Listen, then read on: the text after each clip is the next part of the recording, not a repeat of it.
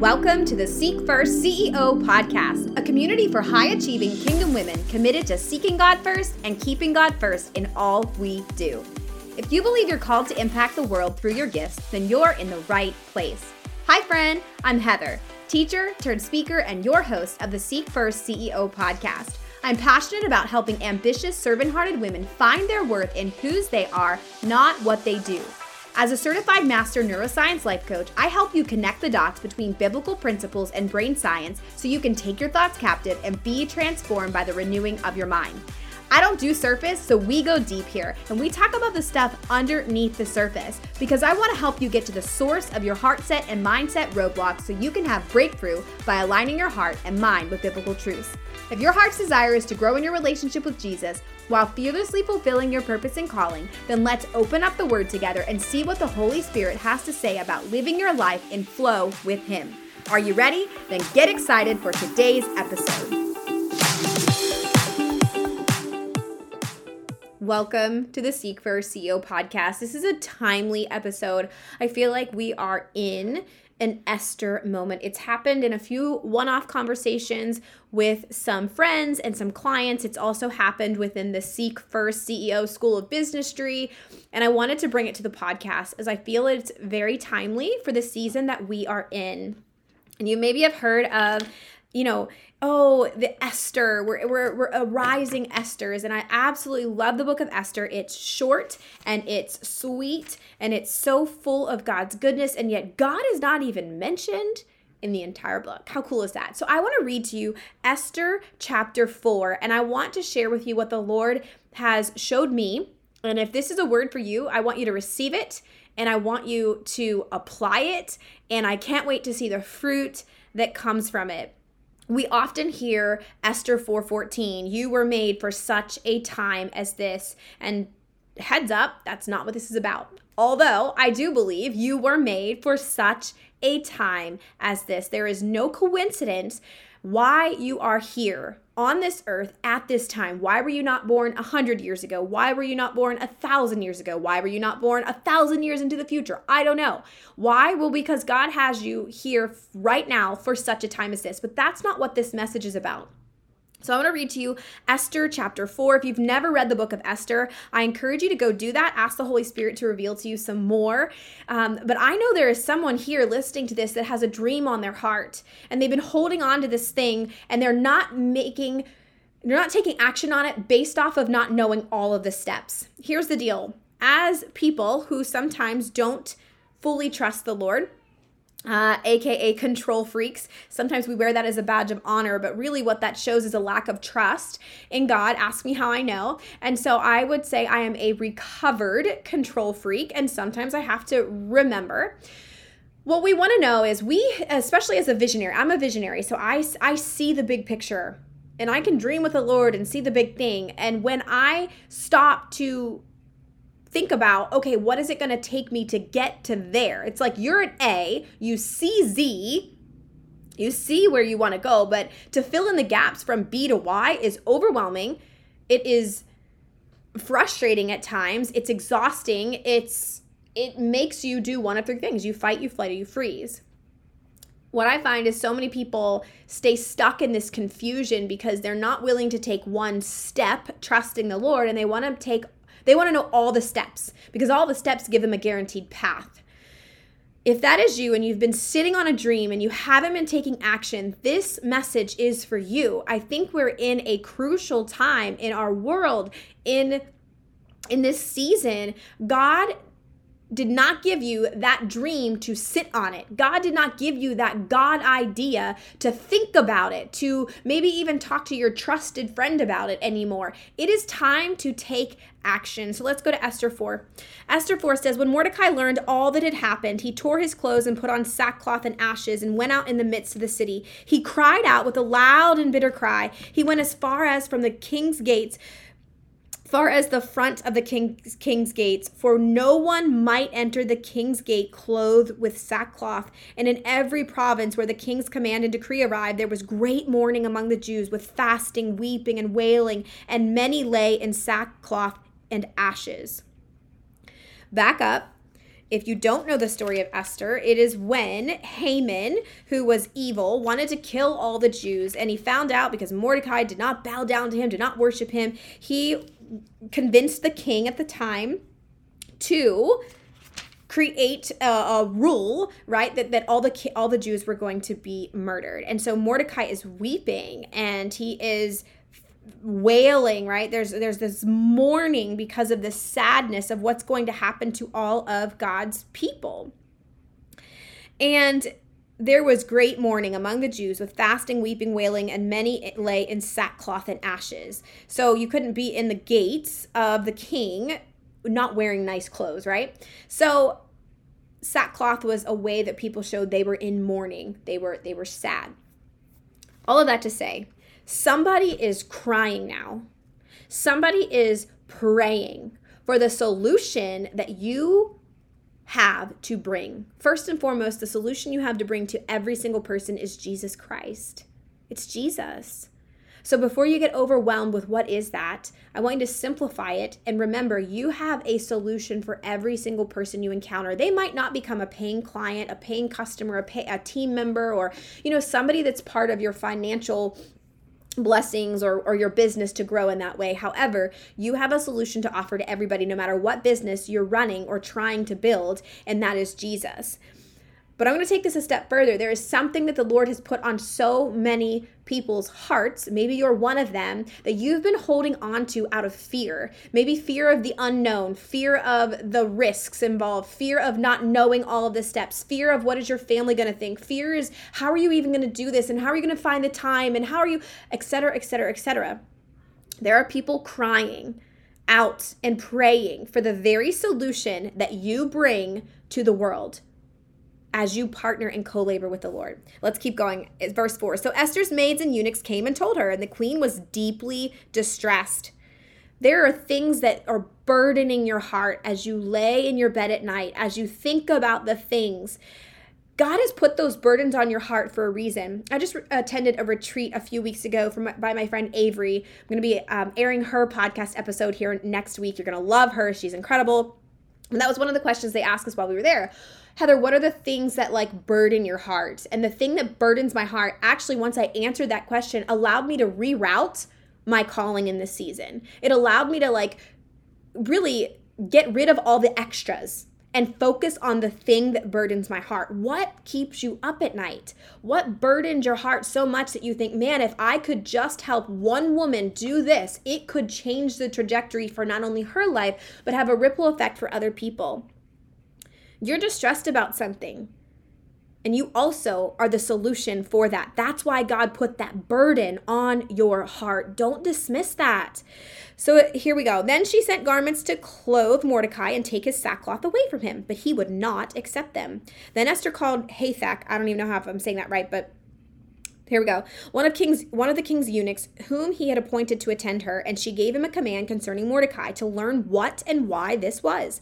So Hathach went out to Mordecai into the city square that was in front of the king's gates, and Mordecai told him all that had happened to him and the sum of money that Haman had promised to pay into the king's treasuries to destroy the Jews. He also gave him a copy of the written decree for their destruction, which was given at Shushan, that he might show it to Esther and explain it to her, and that he might command her to go into the king to make supplication to him and plead before him for the people. So Hathach returned and told Esther the words of Mordecai. Then Esther spoke to Hathach and gave him a command for Mordecai. All the king's servants and the people of the king's provinces know that any man or woman who goes into the inner court to the king who has not been called, he has but one law: put all to death, except the one to whom the king holds out the golden scepter, that he may live. Yet I myself have not been called to go into the king these 30 days. So they told Mordecai Esther's words. What was Esther doing? Mordecai told her, you're the solution to the problem. Go into the king's court and fix this. Help fix this for the people. And Esther said, wait a second. There are risks. I'm fearful. What if? You know that if I go in there and he doesn't extend the scepter, I'm going to be killed. You need to hear this. Just because God called you to this thing that's on your heart doesn't mean it's always going to feel easy or feel safe. In fact, anything new is telling your brain that it's unsafe, which your brain is going to want to run away from. Your brain is wired to keep you safe, comfortable, and familiar. The thing that God's put on your heart probably doesn't exist. I would imagine it doesn't. And it doesn't exist the exact same way you're going to do it. Why? Because he wants to co-labor with you and partner with you so that you can birth this thing with him. Because you have a solution for somebody's problem, the thing that somebody's weeping and crying and fasting for. You have a solution for that. But out of fear of what might happen to you or what might happen to whatever, your finances or your reputation or whatever, you will be tempted to not do it. So what does Mordecai say to Esther? Well, Mordecai told them to answer her, do not think in your heart that you will escape in the king's palace any more than all the other Jews. For if you remain completely silent at this time, relief and deliverance will arise for the Jews from another place. But you and your father's house will perish. Yet who knows whether you have come to the kingdom for such a time as this. Then Esther told them to reply to Mordecai, go, gather all the Jews who are present in Shushan and fast for me, neither eat nor drink for 3 days, night or day. My maids and I will fast likewise, and so I will go to the king, which is against the law. And if I perish, I perish. So Mordecai went his way and did according to all that Esther commanded him. If you are not aware of the power of fasting, I want to invite you to get on the wait list to become a Seek First CEO School of Businessry member. We will be opening the doors here in the next couple of months, and one of the things we are going to talk about is what is a Seek First CEO lifestyle? Fasting is one of them, and right here we see that in Esther, but that's not what this episode is about. I want to back up to where Mordecai tells her, hey, do not think in your heart that if you don't do it, God's going to send, well, he doesn't say God, but he says, for if you remain completely silent at this time, relief and deliverance will arise for the Jews from another place, but you and your father's house will perish. You are sitting on something, or I should say, if you are sitting on something, God will choose someone else. You know, there's that saying that like, what is for you, nobody can take it away kind of a thing. And I've posted that before, but the Lord really convicted me on that. What is for you, but if you don't, God will find another willing vessel that says, here I am, Lord, send me. I believe we are in an Esther moment, and it is not simply that you are made for such a time as this. It's a message of, and if you don't, I'll find somebody else.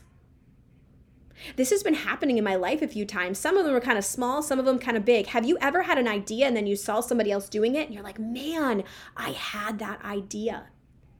That idea was perhaps a God idea, and he was giving you something to do. He was creating an opportunity for you to help other people, to save other people, to help, to be the answer, to be the solution for somebody else's problem.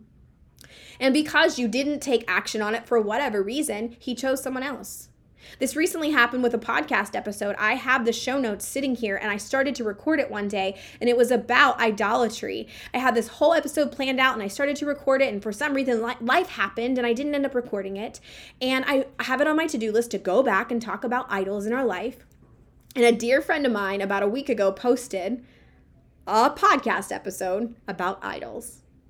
Now, is that a message I can still take to the world? Absolutely. But it was just another reminder, as Heather, I put that on your heart to do it for a reason. Somebody needed to hear that. And because you didn't, I also gave it to her. You have something on your heart that God is calling you to. Don't sit on it any longer. What can you do today to take the next step? And this is where I'm going to challenge you not to focus on A to Z. Focus on B. You're at A. You know the Lord has given you this. So B, what's the next step? Action brings clarity. God is not setting you up for failure. He's setting you up for success. And so what is the next step that you can take in order to take one more step to be a solution for somebody else's problem? Oftentimes we think all about us. Like, oh, what's that? You know, I don't know if I can do it. And what are people going to think? And I don't think I'm qualified. And do you realize a pattern here? That means it's all about I. God gave you this thing not for you. He gave you this thing for other people. So I want to encourage you today. Stop sitting on the thing God has given you and take action, because I believe with my whole heart we're in an Esther moment, and it's if you don't, I will pick somebody else. Friend, I hope this blesses you, and I hope this encourages you and spurs you on to continue to fulfill the calling that God has put in your life. He promises to complete what he started. It's your job to start. And that doesn't start with just thinking about it. That starts with taking action on it. And if I can be a help to you, whether that's joining the Seek First School of Businessry and allowing us to help you there, whether that's a one-on-one call or whatever, I want to help you. You can find a way to connect with me below in the show notes. And absolutely, you can find me on social media, message me on Instagram. That's where I'm hanging out these days most of the time. And if you know this message is for somebody else, please share this episode. And if you haven't already, leave a review and let us know what you like about the show, and it would be such a blessing for you to share this with other people. Can we pray? Father, we thank you. We thank you for who you are. God, we thank you for giving us desires in our hearts, burdens that also burden you, God. You have selected each individual person for such a time as this with a specific purpose and a specific message and a specific solution. God, all of our purpose is to glorify and honor you. So Lord, can we not stop sitting on the thing that you've given us so that we can take this thing into action, that we don't sit on it any longer, that we can glorify you and honor you and worship you with our work. God, I pray the woman that's listening to this, that this is stirring in her spirit. Lord, you give her a mind of Christ, as that is what you said you have given us, the mind of Christ, and that she is empowered by the Holy Spirit to have power to go forward, knowing that she is loved and she is called to love, and a sound mind in self-discipline. Lord, that is what we get through you and through your Holy Spirit. So God, we thank you. I thank you for the things that you are birthing in my sisters in this season. I thank you for the solutions that they bring to the table for the people who need it. Lord, I pray blessings over her, both here on earth and in heaven, that she is going to be courageous and take action on this thing. Lord, this is all for you. We give you all the glory, all the honor, all the praise. In Jesus' name, amen.